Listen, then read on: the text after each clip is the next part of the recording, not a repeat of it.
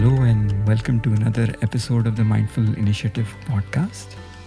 Today we are very honored and privileged to have amongst us Dr. Anuradha Choudry, who is presently an assistant professor at Humanities and Social Science Department at IIT Kharagpur for Sanskrit, Indian psychology, French and history of science and technology in ancient India, where she explores the contributions of Indian thought in the fields of psychology, development, happiness studies, linguistics, and in other related socio-cultural dimensions.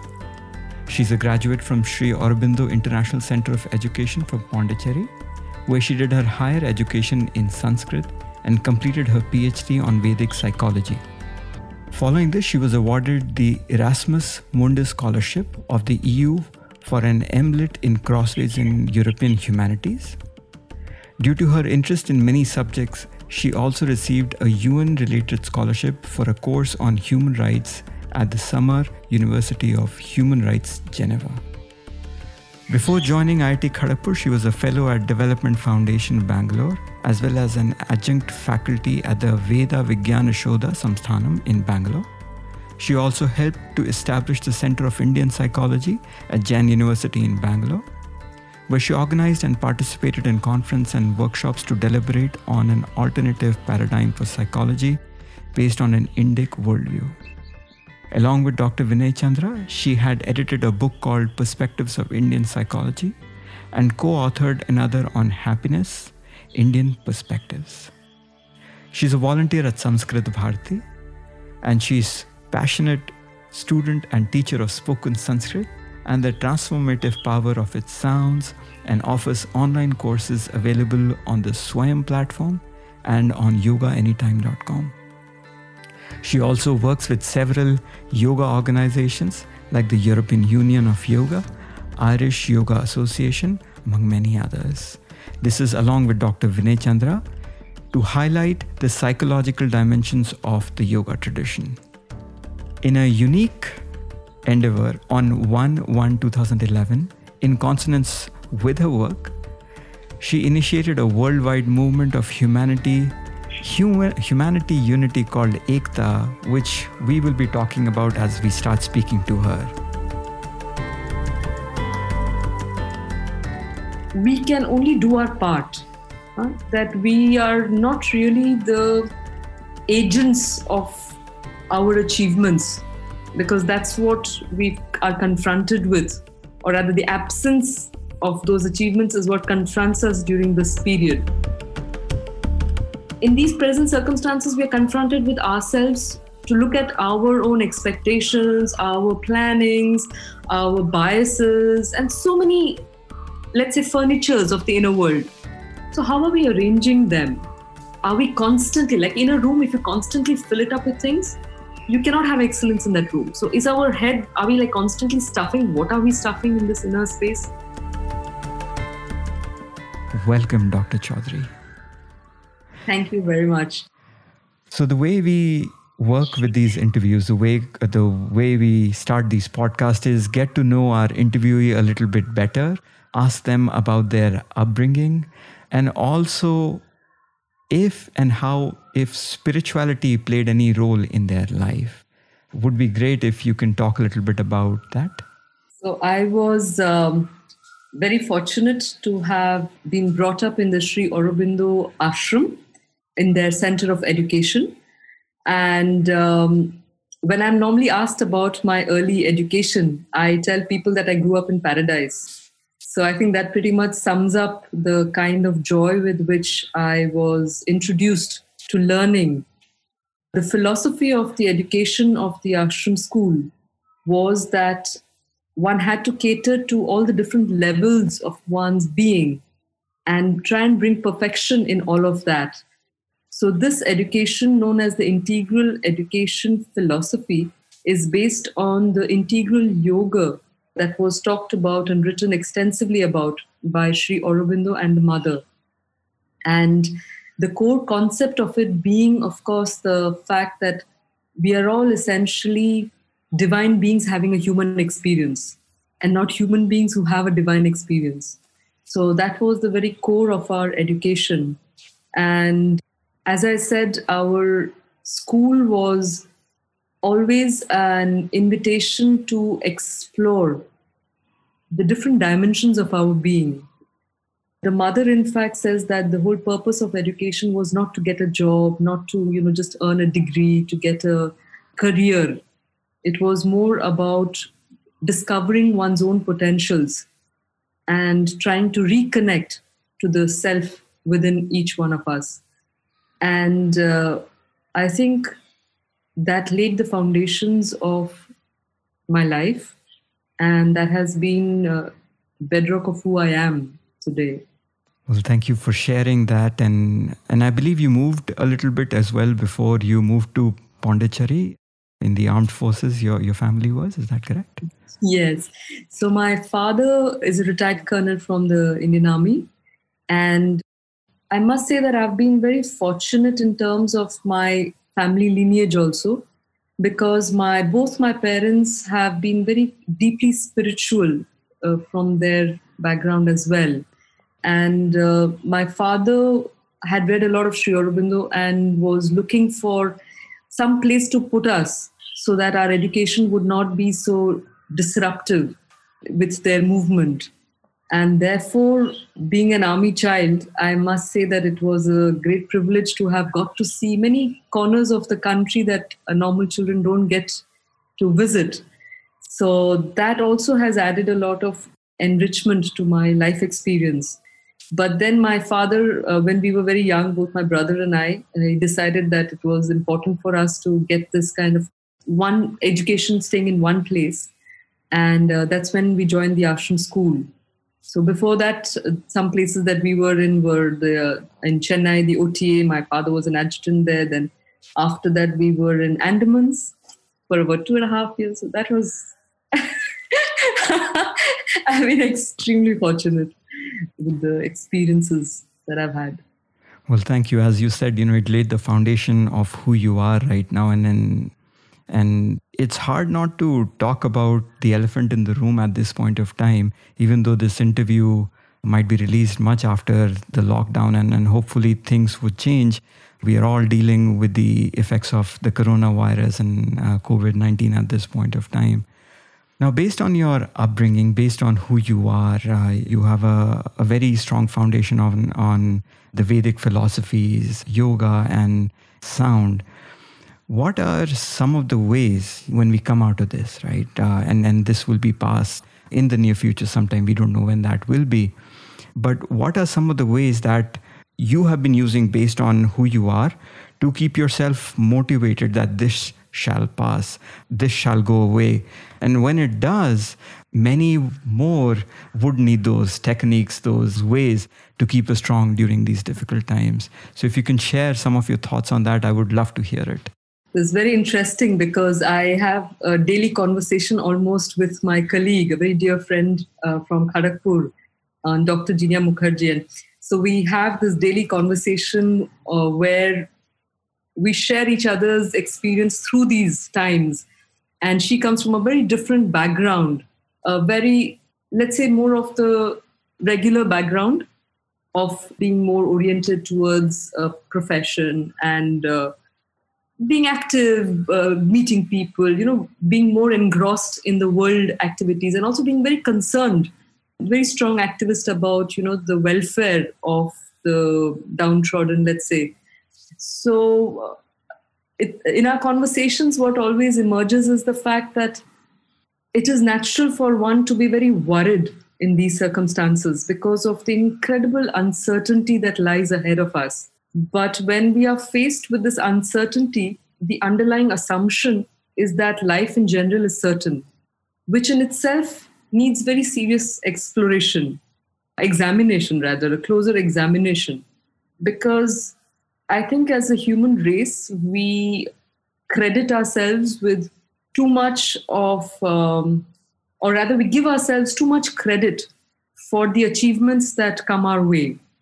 And if one goes through the Indian philosophy and all, one realizes that at the end of the day, the human being rather is a small, I won't say a small, I'll just take this part again, but I think the human being takes too much credit for the things that come one's way, his or her own way in life, on life's journey.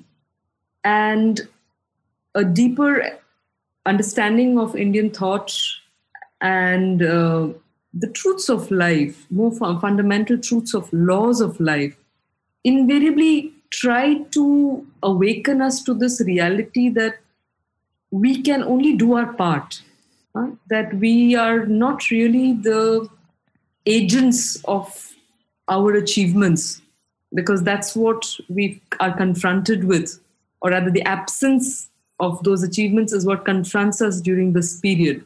So, so the way I look at it basically is this, that there is a much larger game at play. There is a Leela that is happening now, because in our linear understanding of the world, we would never have imagined that the entire world could be brought to a standstill the way it has happened now. And the question, therefore, is this just by chance, or is there an orchestrator of this thing? And when I speak of orchestrator, it's not like I'm talking of a god or something like that. But what I'm trying to say is that there is a greater truth that is driving these movements. And in the Vedic idea, there is this idea of rhythm, or the right of things. So if we look at our life experiences in the recent past, we have gone way beyond, we have gone into the excesses, and we've crossed the paths of the right. We have transgressed on the paths of the right on many fronts. And like Krishna also says, whenever there is adharma, I will come back and I will help establish that right again. So dharma here being this idea of the right. So the long and short of your question, the answer to your question is this, that the way I look at this situation is to say that this is a God-given opportunity, or this is an opportunity that nature has provided us individuals to forcefully look inside, because we live mistakenly in this idea that it is what happens outside that is of great importance in our lives. But what happens outside is only relevant when it touches us in our world inside. And so this opportunity of putting everything, all the external activity, to a complete halt is a very clear indication of nature's that we need to focus our attention inwards and solve many things. It's an opportunity for one to understand what the frustrations really are about. And if one is very worried about somebody not being well and the anxieties that are coming up, so I think it's a brilliant opportunity to become a spectator of this drama that is transpiring in front of us. And to, instead of being an actor on the stage and getting distressed with all, the props of the scene, to step back and become the director and say, what would I change in this scene? To remain unaffected and yet to use it as an opportunity for growth.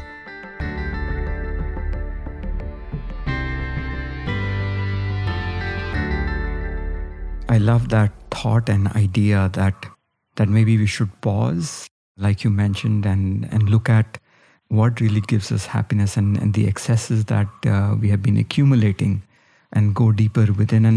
And that makes me think of the other thing that you've proposed that goes very much hand in hand, is the idea of integrated well-being theory, the framework, because we have been really driven by this growth of our external senses and this want and desire for more and more. But as I would love to hear your thoughts about the theory, where you talk about the entire framework and sukha and how you relate to what is happening now, because I think that is what people will need. I mean, I know a lot of people are already doing that, but I think that is what people would need in the future. Some sort of a guideline that let's not again delve into more and more just on the outside, but try to find out what is right for us, as you mentioned, the Ritamra aspect. I'll take this question one step before and try and connect it to a linguistic phenomenon of Sanskrit. Okay. So it's very interesting to notice that in Sanskrit, as well as in most of the Indian languages, we do not have a verb to have. We just have a verb to be. So if you want to say, I have a book, you can say that in English. But in Sanskrit, you would say pustakam asti, which means that the book is with me. So the emphasis in the Indic tradition has never been on having things because of the temporary nature of everything that you can have. And rather the concept of things being with you and you using them as a trustee of something. Now, where does that tie in with this larger idea of excesses, etc., is that if we try and trace the root of our insatiable desire, which Buddha says is the cause of all sufferings, basically. So we recognize that the need, or rather those individuals who invest extensively in having, are those who have a greater sense of lack in them. So the external having is a compensatory movement for fulfilling something that is absent in the being. And this opportunity of a lockdown is to help us to look inside and say that with the resources that I have today, whatever is there, who am I? Who am I without all these things that I have accumulated? All these possibilities that I cannot have. Without that, who am I? And it's in this context that I will just bring up the idea of sukha, because where lies my fullness and happiness? All these are interrelated concepts. So the word sukha itself comes from two words, two sounds, su and ka. Su meaning excellent and ka meaning space. Ka can also mean the senses, and therefore sometimes sukha is that which is pleasant for the senses. And that's the usual sense of the term sukha. Something that's pleasurable is sukhamaya. Okay, that gives us pleasure. But then that gets contrasted with dukkha. And very interestingly, in the Chandogya Upanishad, Narada is talking to this young Kumara, Sanat Kumara, and says that, you have, I have all the knowledge, I have all the knowledge of the different sciences of the world. And yet I am worried. So give me the secret of happiness. And there he gives Sanat Kumara gives him a definition of happiness. He says, Yo vai bhuma tat sukham. That which is expansive, that is happiness, or that is sukha. And it's when we understand sukha in the sense of this excellent spaces, then one can start questioning about it. How does it link to this idea of expansiveness versus, a contracted space? And where is this excellent space? Is it in the excellence outside of my system? Because then we realize that there are largely two spaces. There is an external space and there is an internal space. So which space needs to be excellent? So as we see that many people are frustrated today because the excellence of the external space has been curtailed, right? With the corona, the danger of the corona lurking in your external space, that space is not within your reach easily now. And therefore the frustration because of the outsourcing of our excellence and the fullness to something outside of ourselves, which is not in our control. Very logically. So when one recognizes that this excellence is actually describing a quality of the inner space, it changes the responsibility of happiness quite drastically, because then if the happiness, or rather if this excellence is a quality of the inner space, then we become the sole custodians and we are solely responsible for the nature and the quality of our inner space, right? And therefore then questions come up. What do we mean by excellence of inner space? So how are we looking after what I call, if you equate it to a room, then how are we looking after the structures of that room, which is the body of that inner space? How are we maintaining it? Because it needs maintenance. Any structure needs maintenance. In these times, how are we maintaining that structure? Are we just lying sloth on the bed and not wanting to do anything, not taking a bath, not doing all those things? Or are we ensuring that even that structure is excellent? If that is excellent, then you start looking inwards even further and you see that all the different emotions. So in a house, you have furniture, you have, the different things, and then you have the different people that determine the excellence of the space. So in these present circumstances, we are confronted with ourselves to look at our own expectations, our plannings, our biases, and so many, let's say, furnitures of the inner world. So how are we arranging them? Are we constantly, like in a room, if you constantly fill it up with things, you cannot have excellence in that room. So is our head, are we like constantly stuffing? What are we stuffing in this inner space? Are we looking at them? And are we watching our senses, which are the doors and windows to that inner room? So are we watching, are we conscious about how we are allowing external information to create storms within ourselves, and what do we do about it? So these are all questions that come up when we are talking about excellence of inner space. And so I was proposing this idea in this context of self-architecture. So self-architecture for integral well-being. So how do we design and manage our inner spaces in order to ensure a certain quality of excellence within? And the beauty is that since we are, at the end of the day, we are much more porous in terms of our vibratory nature with our atmosphere. So if we sort out our internal vibrations, the chances of it impacting the surroundings in the similar manner are very high. So if we send out positive things, it's likely that we are going to amplify that. And that really is the need of the hour. And the last thing I'll just add regarding the integrative well-being is that the idea of that integrated well-being is again linked to this question of who I am and what do I have. The question boiling down to, do I have a body or am I my body? Because that's what I can look after, right? We've talked about this. The external is not within our control at the moment. So what do I do about this? Do I have a body or am I my body? If I have a body, then how do I identify with it? What is my relationship with it? Do I have emotions or am I my emotions? Can we choose to distance ourselves from emotions we don't want and decide what is the emotion I would like to harbor in my inner space? Do I then also want to, same thing at the level of thoughts. What are the thoughts I have and am I my thoughts? All of those discussions. And so if we can look into each of these sections of our being and ensure a certain harmony, that would then lead to the idea of an integrated well-being.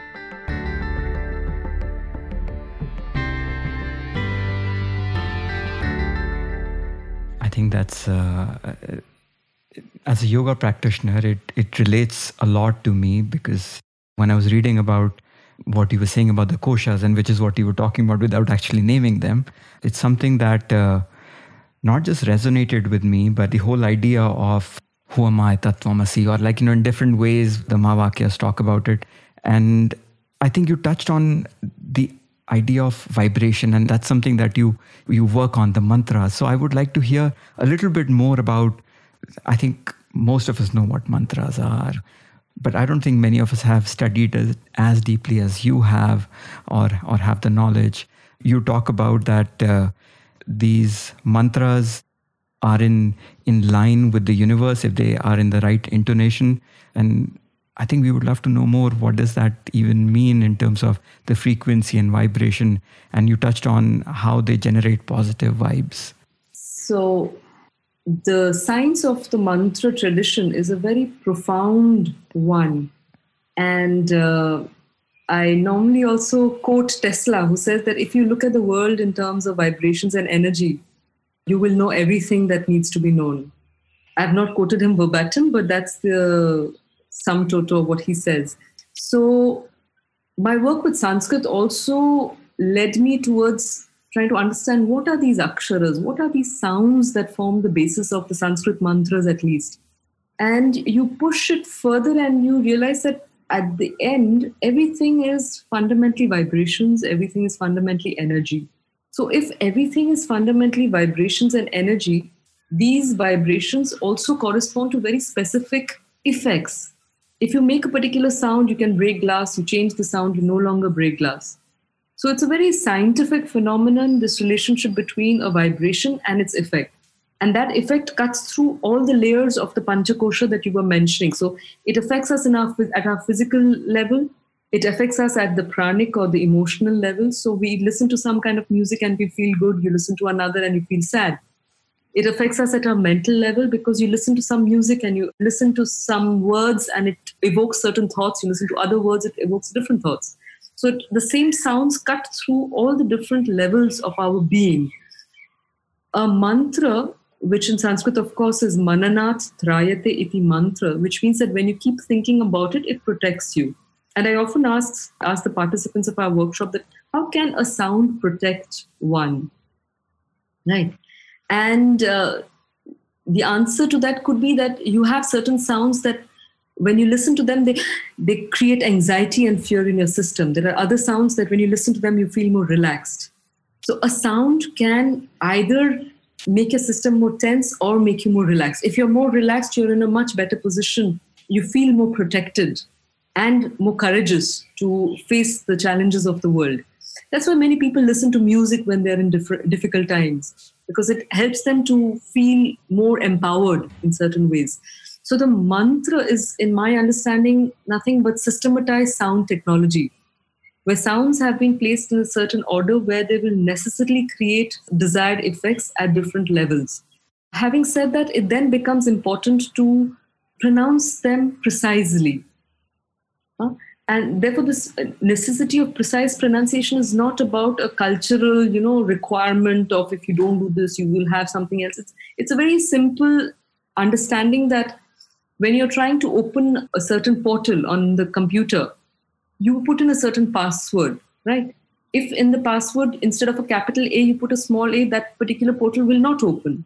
So if the world is nothing but myriads, millions and millions of vibratory interactions, then it's like a very complex network of sounds in a certain level.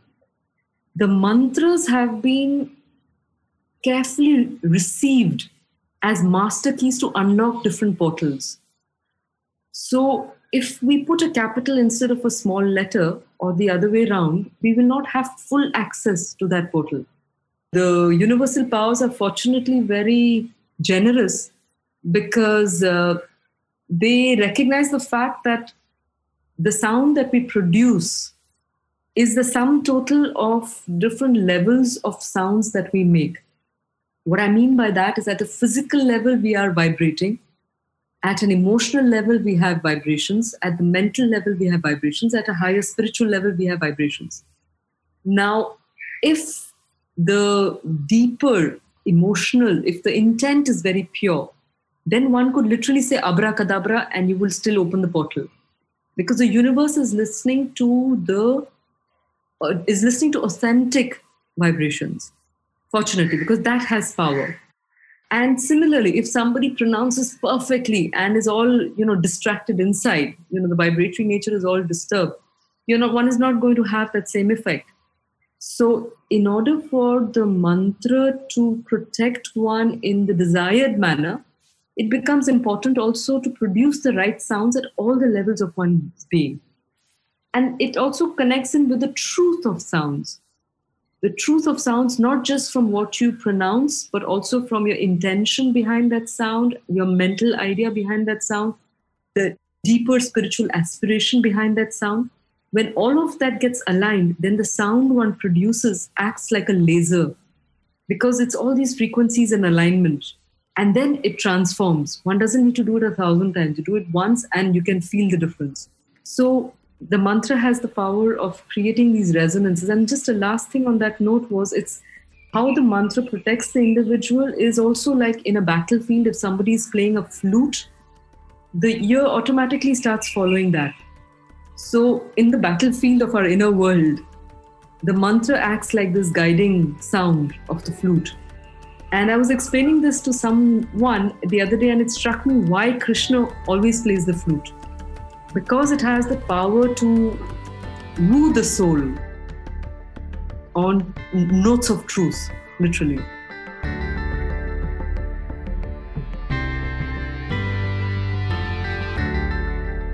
Wow. I was thinking about Krishna and I was thinking about the flute as you said that. I think it's amazing what sound can do. And I love the idea of authenticity because that's what stood out to me personally. If your intention is really authentic and comes from the heart, you will be in contact. So that idealism should be in the authenticity rather than the perfection of the pitch.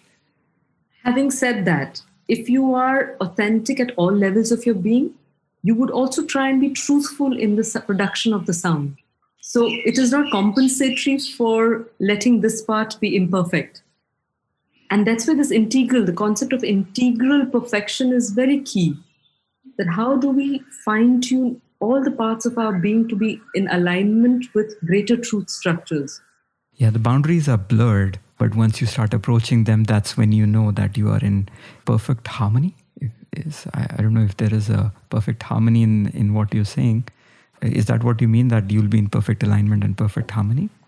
So this also ties in with the Vedic triad of Satyam, Ritam, Brihat, which is the description of the Swarga in the Vedas.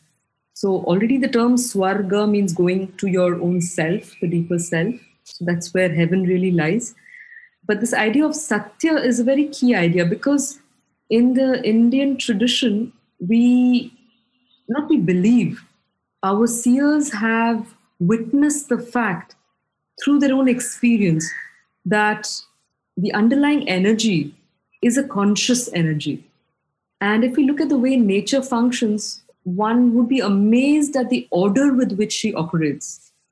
And therefore, again, bringing up the question as to what in nature is driving this conscious planning. And therefore, the idea that the underlying Chit Shakti, or the underlying substratum, the consciousness, which is the substratum of all creation in the Sanatana Dharma or the Vedic culture, is fundamentally, it is, so therefore it is Sat, it exists. The second attribute of it is that it is conscious, it is Chit. And the third is, therefore, it is spontaneously blissful. It's a spontaneous outcome of just being and being fully conscious. So in that context, there is the idea that because the underlying energy is a conscious energy, every structure that emerges from it is intrinsically conscious and is knowable. If it is knowable, like there is a knowability of a blueprint that exists. And that is Satya. And the whole attempt of the Indic endeavor, spiritual endeavor, was to try and understand what is the right way of representing that blueprint. So the Rita is this dynamic truth in action. So can we discover the Rita of things, the right of things? And when one would discover that, so if you have the ideal blueprint and you're able to replicate it in manifestation, the consequence would be the optimum result, which is your Brihat, and which is also Sukha. Sukha is this absolute expansion, right? So the example that I also connect it with is the fact that if you want to do surgery, for example, you want to wear a glove. Now, if one randomly picked up a glove that was too big, then one would be very clumsy in what one would do. If you picked up something that was too tight, one would be restricted from doing what one has to do in the best way possible. So in order to do the best surgery, which is a very fine work, one has to know the contours of one's hand, which is Satya. One has to wear the glove, the manifestation of that Satya in terms of Rita. And then the action that will follow will be of Brihat quality or the optimum quality. Now, when you wear a glove that holds your hand in the best way possible, that holding of the hand was the notion of dharma, the upholding of something in its ideal. So that's why the whole emphasis of the Indic tradition, and especially in today's context when we are watching the Ramayana and the Mahabharata all the time, there is this constant call to live according to the highest ideal of whichever level of functioning that one is engaged in. And when that would happen individually, collectively, it would result in Abhyudaya, or the greatest good for all. And that's why the motto of our country was Satyam Eva Jayate, that truth, that blueprint, if you can identify that blueprint, it's not about your personal truth and my personal truth, which is all, embroiled and, overshadowed with our preferences and biases, etc. This truth is really the ability to perceive the ideal of things. And the replication of that in rhythm is what would lead to definite victory. So I think when we chose Satyameva Jayate, the second part being Nanritam, I think as a nation we should have included that part as well, because I think that is key. to say not just Satyameva Jayate, but Nandratam. So the not right will never lead you to the victory finally. So that right concept is very key.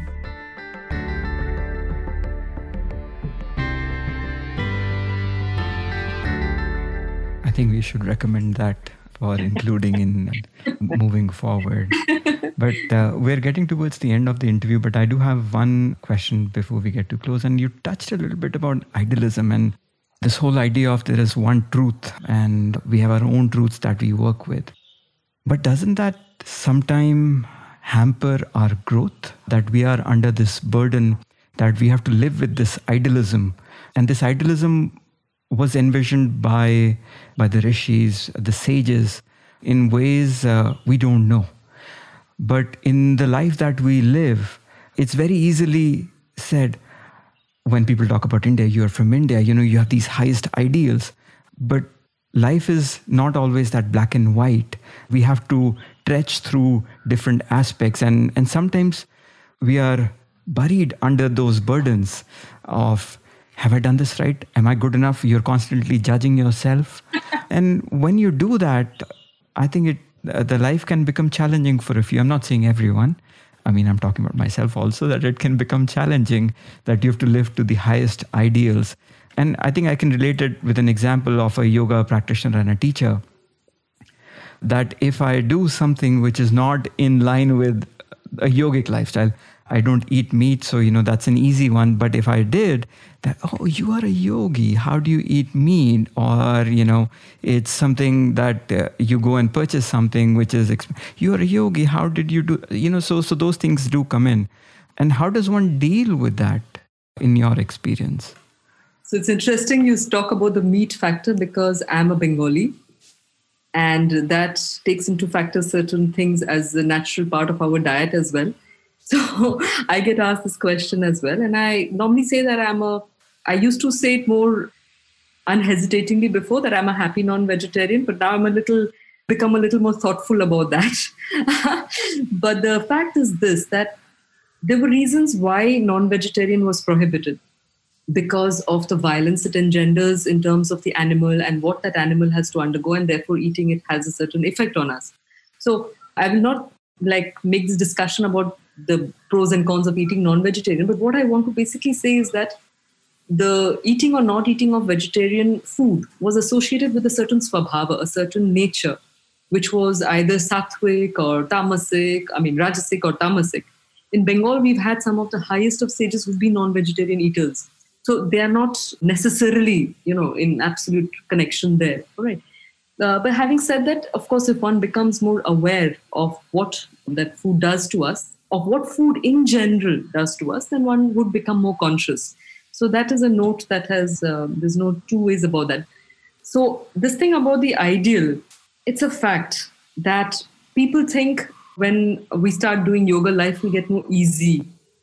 Because, everybody who's in the yoga world, a lot of people in the yoga world look more Zen than other people are. So therefore, doing yoga would make you automatically more Zen. But what one realizes is that the moment one steps into this world, one becomes confronted with choices. As long as you have no choice and you are comfortable in the complacency of an, let's say, ignorant and ordinary life, when I'm saying these, there's no judgment on it. It's just that when one is not particularly focused on what should one do, or one is just going with the flow of life, which is perfectly fine if that's what one chooses to do. But then the question that one would ask oneself invariably at some point is that, what is all this for? So let's say if somebody is spending all their time in partying or drinking and things like that, at some point the question would come up as to what was the lifetime all about really? Because it will come to an end. Whatever starts is supposed to come to an end. And therefore, the Indian seers had also asked themselves this question, and they wanted to find deeper meaning in life and arrived at this idea of the fact that there is a directionality. So in the Indian worldview, life is not about just flowing with whatever comes your way. There is a reason why one has come, and the extent to which one fulfills it would augur for one's greater good. in the larger picture of things. So a lifetime is filled with choices. And those choices, as Yamraj puts it in the Kathopanishad, are basically about two things. There is about the Shreyas, that which is good for one, and that which is Preyas, that which is pleasurable. Life itself was divided into the 4 ashramas, and the word Sanskrit word ashrama literally meant constant struggle, constant working out, constant effort. So while on one side, one needs to make these choices, these hard choices, and not just be relaxed, it is in the same line as if one wants to experience greater freedom in oneself, then it becomes important to make those choices that will lead to that greater freedom. I mean, just the situation of the lockdown, for example. I have these discussions with various friends who are all pretty miserable in this. They're frustrated, they're miserable, they're suffocated with this inability to go out. And many of them are quite surprised that I'm pretty much at ease with the situation, because in my normal routine, I'm the one who's constantly out. I have never spent so much time in my house as I've done in the last 3 years as I've done in the last 21 days put together. So they were anticipating that this would be completely a very frustrating experience for me. But because of a certain training, I would say, it really is a training of looking at the larger picture of things. It also requires one to prepare for that larger picture. It basically needs clarity. I guess there is no good or bad about the choices that people make. It really is up to everybody's own life decision, right? But what matters is having clarity about what is it you want. If one is happy with being, affected by everything that comes your way, then you become like a puppet in the hands of nature, in the hands of circumstances. If that is what one is content being, then so be it. I mean, it's nobody's, in a sense, responsibility also to tell somebody that, no, you're in the wrong path or you're in the right path. Whereas if somebody finds oneself in that miserable situation and says that, I'm not being able to go out, I will not be able to go out another 2 weeks. Now, how am I going to spend this time? Am I going to spend this 2 weeks cribbing and making a mess of my life and making everybody's life around me miserable? Or can I say that, okay, this is an opportunity. Can I make this a very constructive experience? Now, this choice that one has to make from being a non-constructive entity towards a constructive one is a hard one, because it means letting go of a lot of one's patterns, a lot of one's usual preferences, all of that. But I guess, again, it is all a matter of clarity. If one knows one wants to go, so I normally jokingly put it like this. I said, it's a choice. We all have to go home someday or the other. And in the larger spiritual backdrop, that home is nothing but a liberated living, which is not a victim of circumstances, but which decides how the circumstances should be. So if that is the way home, then does one want highway or does one want to be on the my way? The ideal, of course, is if the my way becomes the highway. But the journey from the routine my way to the highway is fraught with conflict. But if the sight is clear, if the destination is clear, then there is no end. I mean, it's the natural choice one would make.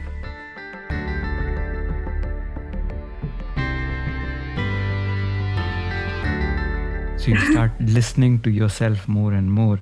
And I think one interesting thing that you said about the choices aspect and the ashram things. And so the way I see you, I've not come across too many Vedic scholars who are females. So that's one thing. And this would have been my first question, but I think this would be a great question to end with. So you are like those female executives, which are very far and few, who are up in management. And when they make their way up there, they realize that some of the choices that have been made from a man's perspective. And a lot of our texts have been written by men as well, even though they may have been compiled by some, and the knowledge may have come from different. Even the ashrams talk about men from one thing to the other, to the other, to the other. I would love to know, one, your perspective on that. Second, now that we know things a lot better, we have developed as a human race in terms of certain levels of equality in its own way. Should we think of ways to integrate them into the existing texts or reinterpret them? I think that would be a better way to ask the question. But I would love to hear your perspective on it. I think this gender question, the gender lens on our tradition is a very interesting one. And I think it has two dimensions to it. One is that there is for sure an imported lens where we have these very clear, like men have these roles in terms of, and it has been a high patriarchal dominated, women have been suppressed kind of a lens. And the other is, I would say, probably a more maybe philosophical lens of the truth in terms of what gender really means. And to say that our culture was predominantly masculine, I think is again not doing justice to the tradition at all. Because in the Vedas, you have more than 33 Rishikas who were receivers of mantras. And in the Upanishads also, you often have women who are far more learned and they question their husbands and they are able to dialogue with them. Even in Shankaracharya's story, you had Mandana Mishra's wife who was made the judge. And you look at the Ramayana Mahabharata again and you see that the women were in no way less equal to the man. But they were assigned different roles in society and very legitimately so. For example, I think it's a matter of how our society prioritized some things and therefore the roles that were assigned according to that. So the upbringing of the child was extremely important because the child was the contribution of the couple for the next generation. And in order to make that in the best way possible, it was important for the emphasis was really laid on the woman. I mean, it's almost like a paradox to say that actually the Indian tradition valued the woman much more than the man because they recognized her as the carrier of this future generation. In fact, there was a dialogue also in the Ramayana today where they said that if she went, it was in the Mahabharata, when the family is discussing about sending the wife to the Bakasura, in that context, one of them had to go to the demon. And she says that, and then Kunti tells her that, if a mother goes, if the lady goes, that's the end of an entire generation.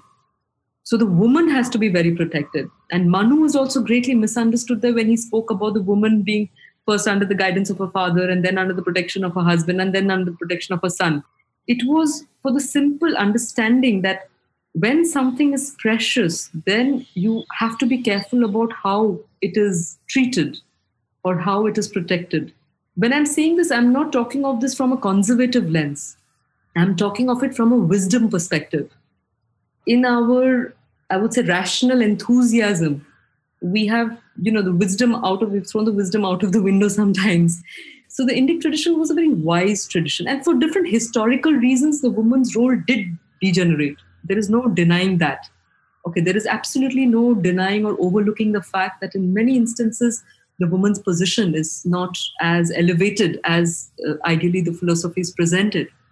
But the fact is that the Indic concept looked at the human being as Ardhanarishwara, where every woman has all the strength of the woman and every man has all the softness and the gentleness of the woman. And I think if we needed to rewrite, or I would say rewrite, but I think we just need to change the lens with which we have interpreted, we are looking at these texts, and also bring forth a more contemporary discourse, but based on a wisdom perspective of what those texts really meant. So I am where I am because I had a lot of senior acharyas who gave me all the support. It was incredible when I was studying with some of these very conservative Brahmanas. First of all, they were ready to teach me. I'm not even a Brahman in that sense of the word. Like I don't belong to traditionally from the caste of the Brahman or whatever. They never asked me that question in the first place. Secondly, they were ready to discuss every kind of question, any kind of topic about man, woman, anything in the most open manner with a woman. So I think that there is a lot of misunderstanding and also I would say it, a conscious malice sometimes in trying to present the Indic society in a certain lens, which is not balanced. Like I said, there are the challenges are there, and we have to recognize them and take them out, uproot whatever untruth of a practice exists. That has to be done. But at the same time, one has to be careful not to throw the baby out with the bathwater. These traditions have been very wise traditions. And why they said what they said, where a woman's role, in those days, why Gurukulas were more for boys were because of the whole complications around the whole menstrual cycle of the woman and the challenges it could bring. So just very simply, it's not that the woman was less educated. She did not have the opportunity of education because she was not going to the Gurukula. Her entire education happened in a completely different way. And to say that I am like a CEO, let's say in these Vedic things, is something that I don't fully subscribe to. Because I think a lot of our mothers, a lot of people who don't get these platforms are far wiser than a lot of men who are in those platforms. So I think one needs to change one's lenses when looking at certain things and look at it with a lot of viveka or this power of discretion as to what is really right, at what point does it tip into being not right. And I would like to probably end just with this idea that each one of us is foundationally perceived as Ardhanarishwara. And there is nothing that a man can do that a woman cannot do if she trained herself for it. But that doesn't mean she has to become like the man. She can keep her qualities and incarnate all those qualities of the man. And a man can incarnate all those qualities of a woman by still being a man. So I think a complete person is one who has this balanced mix rather than being constrained by the biology of one's being. Thank you. That was a lovely way to cap everything. But before we end, we do this fun thing where we ask questions about, we have the hard part away, now it's the fun part. So are you okay with some questions that we may ask you? All sure. Right. So our first question is one place that you would love to visit. Japan, for some reason. Okay. A beautiful country, Japan. Actually, one of my favorite countries. It's a deeper relationship than that. I have no idea what it is, but Japan, for some reason, has always been there from a very young age. Okay. You speak how many? 10 languages? 8? 9? Around 10. 10. Yeah, that's what I was reading. And Japanese was one of them I picked up because I thought, maybe someday I'll get there. Moshi. Yes. Arigato gozaimasu. All right. One childhood memory that brings joy in your life, or you think about it, there's a spark in your mind? I mean, just the memory of having grown up in the ashram school and the assurance once, there was this very clear assurance of the mother in my inner being, let's say, of she's saying, don't worry, I'll always be there. So just that reassurance so I'll add to that quickly is the fact that a friend once asked me that, on your many travels, do you see the unseen? Do you feel the unseen hand? I said, on my many travels, if I did not recognize the hand, the seen hand, I would be blind. So she keeps her promise. What does it mean to be mindful for you? I think being mindful is not being reactive to situations, but being responsive to them, which means the ability to step back and react from a more respond from a more conscious perspective to life. And one person that you would like to meet in the past? Sri Aurobindo and the mother. Right. One final question. So we ask people, their favorite song, their favorite film, their favorite book. And, I'm not giving you much of choices. So I've heard a lot of mantras from you. So what, any favorite song that you have? Or a movie? Mantra. Probably more of a mantra. Okay. And maybe we can end with that mantra as well. All right. So you put me in thought because there are two that I would like to share. You can do both. Okay, so there's one that I think will help us through these times that would be good to put out there at the present times as well as what will come in the future for us. So it's a mantra from the Brihadaranyaka Upanishad which says Om Asato ma sadgamaya, tamaso ma jyotirgamaya, mrityor ma amritangamaya. Om Shanti, Shanti, Shanti. I'll chant it. But before that, the meaning of this verse being lead me, the typical translation being lead me from untruth to truth, lead me from darkness to light, lead me from death to immortality. And if one understands the grammar of this verse, it could also mean lead me to the truth of the untruth, lead me to the light of the darkness, lead me to the immortality of death, which means that they are not two separate states, but the negative hides the positive. So if one goes beyond, if one pierces through the veils of the darknesses, one will be able to see the light that is hidden behind it. So I'll chant this one, which is Om Asato ma sadgamaya, tamaso ma jyotirgamaya, mrityorma amritangamaya. Om Shanti, Shanti, Shanti. The other mantra, which is a mantra of well-being, and which is again very relevant in today's context, is the one which is happiness, good health, positive thinking, and not giving sorrow to anybody. So it is Om Sarve Bhavantu Sukhinaha, Sarve Santu Niramayaha, Sarve Bhadrani Pashyantu, Ma Kaschid Dukha Bhag Bhavet. Om Shanti, Shanti, Shanti. This mantra is not just a prayer of well-being, but it also embodies a certain responsibility. For others to be happy, it is important to be happy as a responsibility. For others to have good health, it is important to ensure good health for oneself as a responsibility. For others to see the good, it is important for each individual to practice the good. And finally, for no one to have any sorrow, it is important for every individual to take the responsibility of not giving sorrow to anyone around them. Om, peace, peace, peace. That's a great way to end.